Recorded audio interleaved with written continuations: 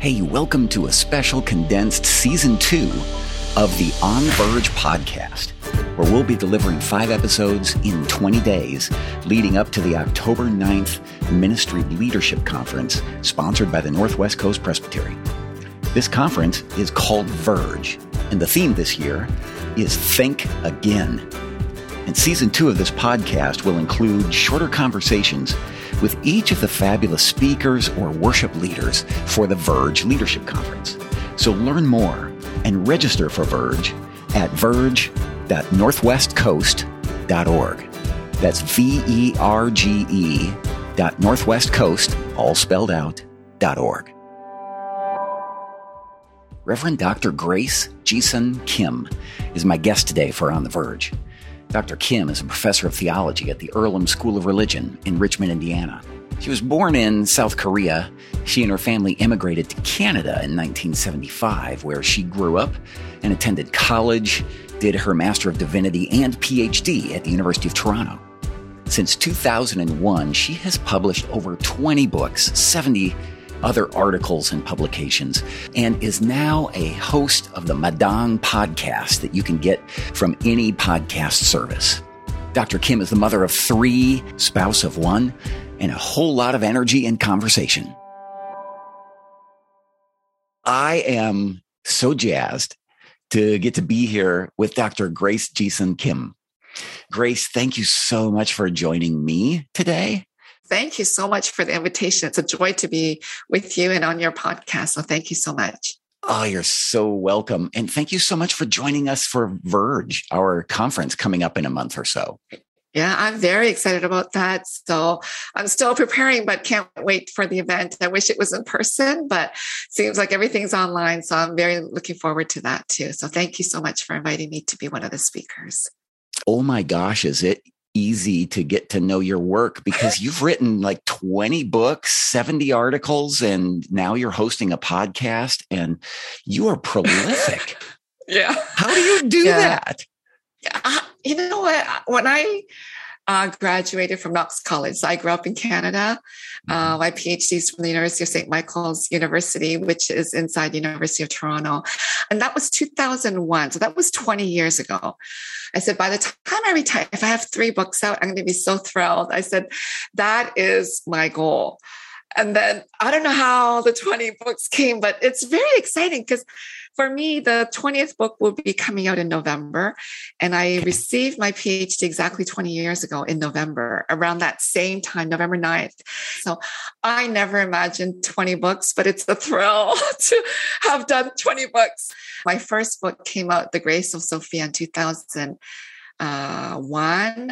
And then I didn't write my next book until maybe 9 or 10 years later because I had 3 little kids at home. So it was so hard for me to write. So once they started getting into elementary school, that's when I started to write. So the last 19 books were kind of in the last 10 or 11 years. That is amazing. That is amazing. Thank you so much. Thank you.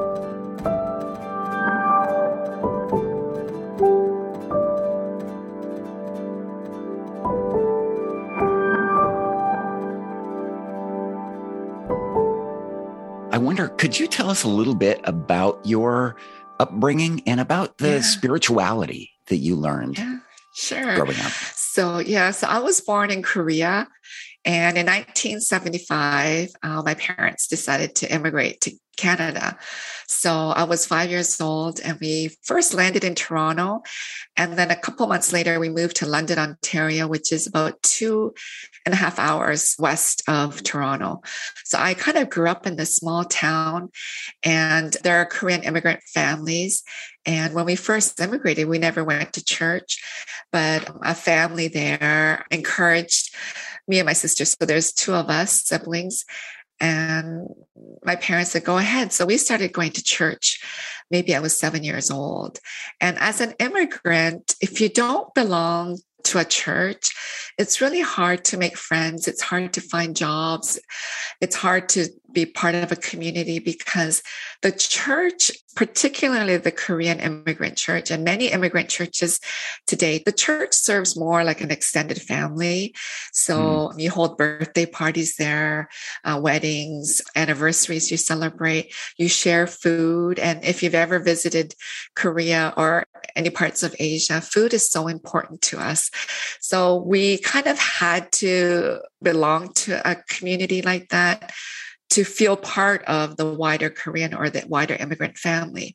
So after we started going, then my parents ended up going too. So we ended up joining the church, got baptized, and spirituality, that was so much part of our life since we started going to church. And then my dad decided that, we needed to expand our Canadianness or our English skills. So he started driving us to various churches throughout the week. So on a Friday night, we went to Missionary Alliance Church, and that was more for fellowship.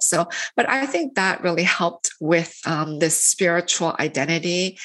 And then on Saturday mornings, we went to Korean school. And then Sunday morning, we went to a Baptist church for a Sunday school lesson. So that was very interesting for me to be with other white kids on a Sunday. And it was a really big church. And then in the afternoon, we went to the Korean Presbyterian church. And then the evening, we went to a different Baptist church. Back then when I was a child, there were all these Sunday evening services. So all of those kind of contributed to my own spiritual upbringing. My parents practiced fasting, particularly during Easter and other special seasons in the church calendar, and made us fast too. So there was this other practice of fasting and prayer. And because we lived in this small city, London, Ontario, my parents felt they wanted a larger community. So they would drive either a couple hours to Detroit. These were all Korean revival services, or 2 hours the other way and go to Toronto for these revival services. And they would be over a weekend. So I remember being always at these revival services, and many of them were like a Pentecostal style. So if you've ever been to a Korean church, it doesn't matter if you're Presbyterian, Baptist, or Pentecostal, we worship in similar styles, and the denomination doesn't mean so much to the immigrant churches. So it was these very spiritual revival services that my parents attended. So we as kids just played outside, and we had a ball of a time playing hide and go seek and tag and eating with other friends. But the importance of attending church and attending a very conservative Korean church also meant, no shopping on Sundays, drinking was bad, smoking was bad. So it was a very conservative upbringing. Prayer was important. Fasting was important. Reading scripture was important. And then not missing a Sunday was important too. So that was kind of my spiritual upbringing. And actually, it made a big impact on me as an adult and as a parent too, because I've moved away from that, but then these remnants of it come back, especially when it comes to child rearing.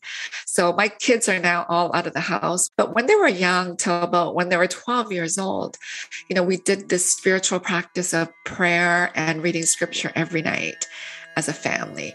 And then when the kids started getting busy and so forth, we stopped. But I always say, you have to do it on your own.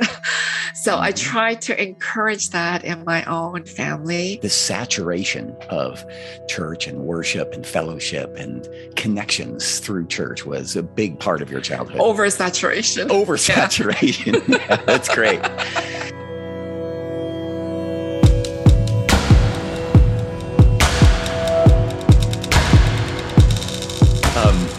And, you embraced that, but you also broadened it, it seems. Can you tell us a little bit about that? Yeah. So, being in the very conservative church, I felt there were so many rules and there wasn't so much this emphasis of taking care of one another. It was a very personal piety, be right with God, ask for forgiveness of your own personal sins. After my grade 10, our family moved to Toronto. So we left this small city, now moved to Toronto, so that we are in a big Presbyterian church in Toronto. And I had a lot of questions about everything, about faith, about God, about church, about racism and sexism in the church and outside in the community. And so when I went to seminary, my scope of theological understanding kind of widened. And it wasn't so much this personal, piety and rightness with God, but I kept broadening to the wider society and the wider social justice issue. So the personal experiences of racism came more of a systemic understanding of racism, that it's not just against me and not just against my family, but it's systemic. Racism is there in our schools, in our churches, in our society, and we need to do something about it. So my theological scope had widened, and these questions of justice and injustice also got embedded in there. So that comes up in my own writing, in my own speaking, in my books, because, I'm not living in now a small Korean community. I live in this larger community, in the faith community. And in the age of, Zooming and internet, the world has shrunk. So as the world shrinks, we need to be able to take care of each other, and especially those who are so different from you.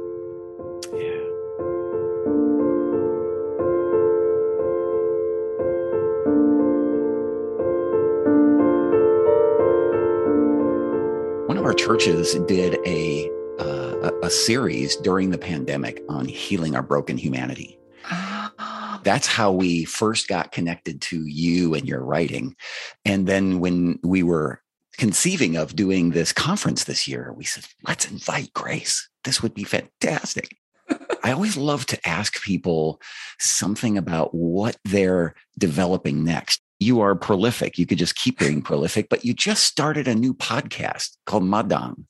Would you tell us a little bit about what you're doing with Madang and what you're excited about with that podcast? Yeah, so I'm so excited that the church used Healing Our Broken Humanity, co-written with Dr. Joseph Hill, because that was our intention when we wrote the book, that either individuals or families or communities or church groups will use the book because of the way we laid out the book. I'm writing less for the academic area because the audience is so small. So more and more books are becoming more for the public and for those who are just interested in spirituality or Christianity.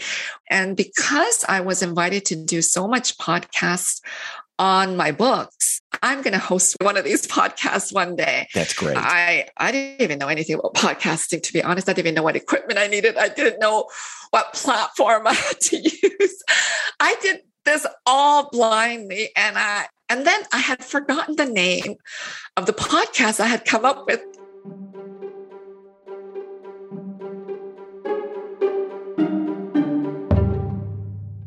I came with the word Madang because I've written about Madang for the World Council of Churches for their blogs.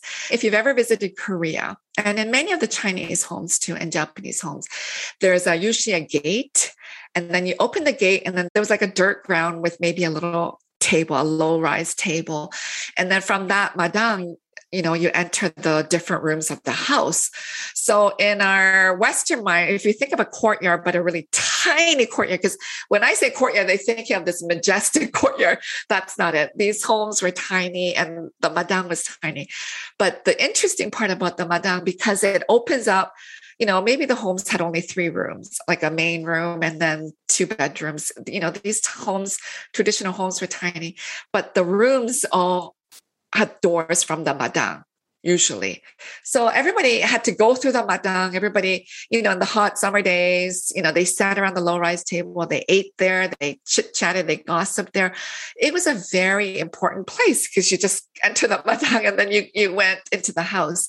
So that's how I came up with the title, because I want my guests to come into my Madang And I want then the world to enter my Madang. And most of my guests are from books, authors, and I want to discuss important questions rising from the book. Madang is about Christianity, religion, and culture.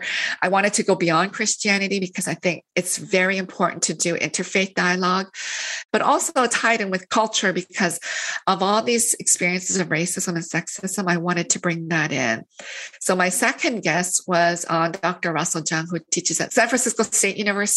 And it was right after the March 16th shooting. And I felt it was such an important topic to talk about API hate crimes and anti-Asian racism that I brought him in. He's an author of many books, but that was so important to kind of have him in to discuss it. So that's how I started Madang. And then after a few episodes, Christian Century invited me to kind of be part of the Christian Century. And now they have me as one of their podcasts. So, they are listening to the wider community, how Christians are becoming less white. We have more and more people of color in our different denominations and Christians here in the U.S. So they are expanding their audience. So I'm really honored to have Christian Century host my Madang podcast. Congratulations, by the way.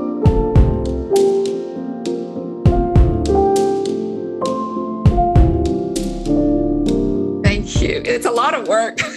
It is, isn't it? As you know, because you're doing it's so much work. So I have guests booked till January, but it's a lot of fun meeting different guests. So you'll be coming to speak with us live on October 9th. Could you give us a little teaser about what you're going to be talking with us on at Verge? And our theme this year is Think Again. So first of all, thank you so much for putting that conference. I think it's such an important conference. Sometimes Presbyterians, PCUSA, we think we're so white, but we're becoming less white. So I think your invitation of these diverse speakers, I'm just so grateful when PCUSA are able to do these and do these things and make it so diverse, because the future of the church is going to be more and more diverse.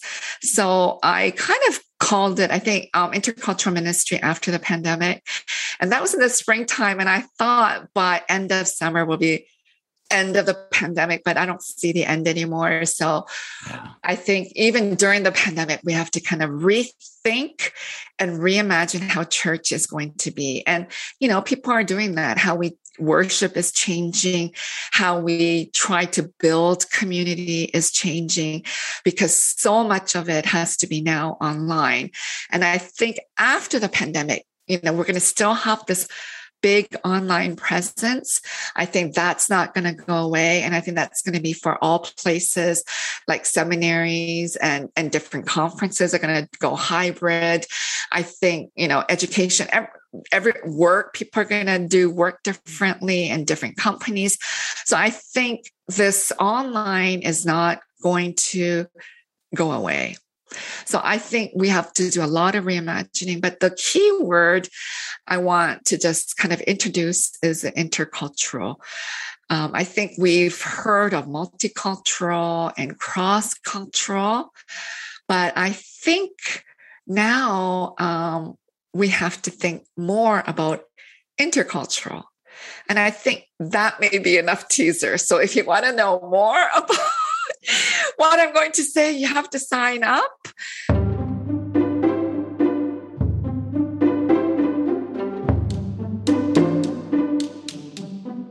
Outstanding. And you can register. And yes, it is open. Anybody who wants to join can join. Okay.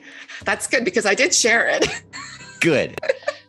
It's verge.northwestcoast.org, and you can register from there. That's great.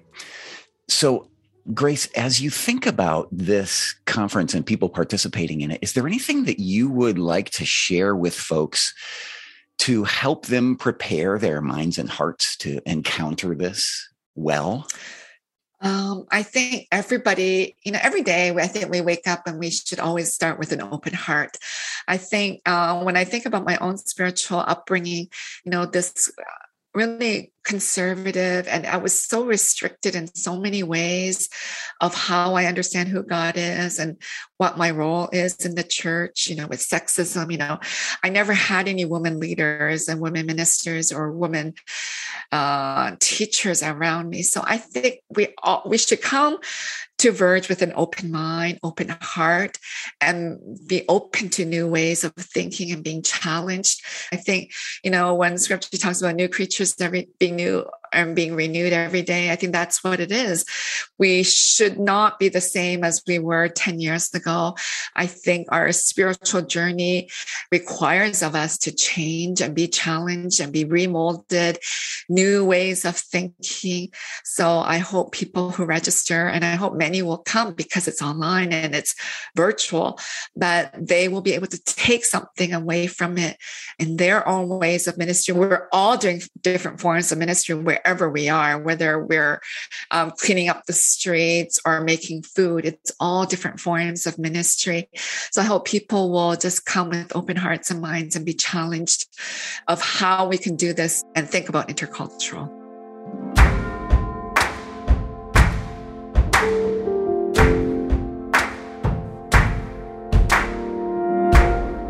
So I noticed you finished your PhD in 2001, and you are a minister in the Presbyterian Church USA, but we didn't ordain you until 2011. So what took us so long? Or it might be what took me so long. So, okay. I think it was a bit of both. Because I was first thinking of getting ordained in Canada. So when I was doing my MDiv program, I was a candidate, but I started my PhD right after. And I don't know about PCUSA, but PCC, you can't be ordained for further studies. Okay. So because I started right after, I couldn't get ordained. And then when I graduated in 2001, I had 2 kids, and then I had a 3rd kid in 2002. So there were a lot of, I was a young mom, chaos. So I didn't get ordained. Yeah. And then I came to the US in 2004. So 2004, I was overwhelmed with these 3 little kids. My youngest was only 1. And I think 2005, I asked Lehigh Presbytery, what do I need to do to be ordained? And they gave me this huge envelope of all these things I need to do. And I said, I can barely even get up in the morning. I can't do this. So with 3 little kids and just new country, new everything, I couldn't. So 2005, I just put the envelope away. And then I think maybe 2009, my kids now, I think we're all in school, elementary school. And I said, maybe I should think about ordination again. So I think I started in 2009. They exempted me from 2 exams. And I thought, please just exempt me from everything. I said, I can't study anymore. But I had to write the 2 other ones, and then I got ordained. So there was a combination of everything, but it was mostly me, why it took so long. I'm sure glad we got there in our imperfect ways. Too. Holy cow. Yeah. Wow. When I read through the titles of your books and your articles and such, there's like a pretty persistent theme of hope, even when you're addressing really hard stuff. I mean, your latest book is Invisible, Theology and Experience of Asian American Women. It's really difficult to say, look, it felt invisible. But it seems like in most of your writing, when you articulate that, you're also creating an avenue. You're creating an opening, or you're creating something that creates more hope. And I just wonder, do you think about your writing and your work in terms of an ongoing theme or thread? I don't think of them necessarily as themes or threads, but they become like that. So before the book Invisible last year, my other book that came out during the pandemic was Hope in Disarray. Yeah. So I had been writing bits and pieces of hope. And I do share a lot of my own personal stories in many of my books. The beginning books, not so much because they were so highly academic, but I become more and more because I feel like theology comes from our life experiences.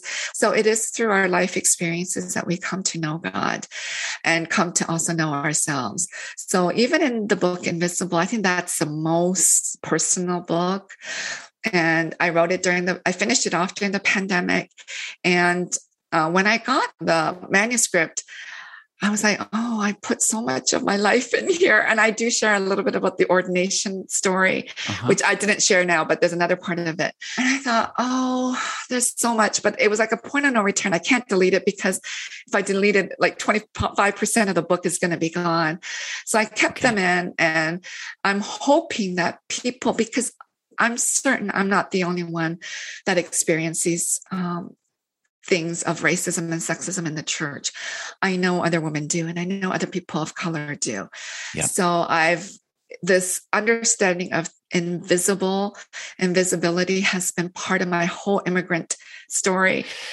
Well, Dr. Kim, thank you so much for joining me today. You've built my anticipation hugely for October 9th. So thank you. And hopefully this will be just another step in a broader relationship and connection with you. It's always about relationships. So we can't just stop at one event or one thing. It's an ongoing. So hope that we can stay in touch, and maybe we'll meet in person one day. So thank you so much for all that you do. And thank you for inviting me for this podcast and for Verge. Thank you so much.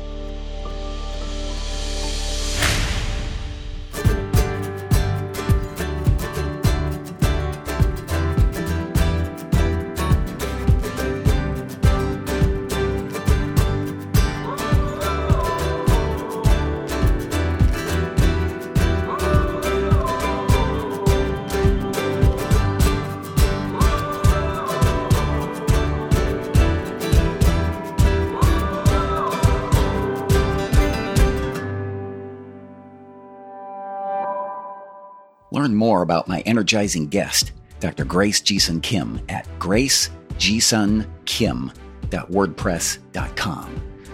Also, listen to her Madan podcast anywhere you get your podcasts. My thanks to Jean Chamont, who is our musical composer and producer, and to Janine Taylor, who is our editor and publicist. I'm Dr. Corey Schlosser Hall. Thanks for listening.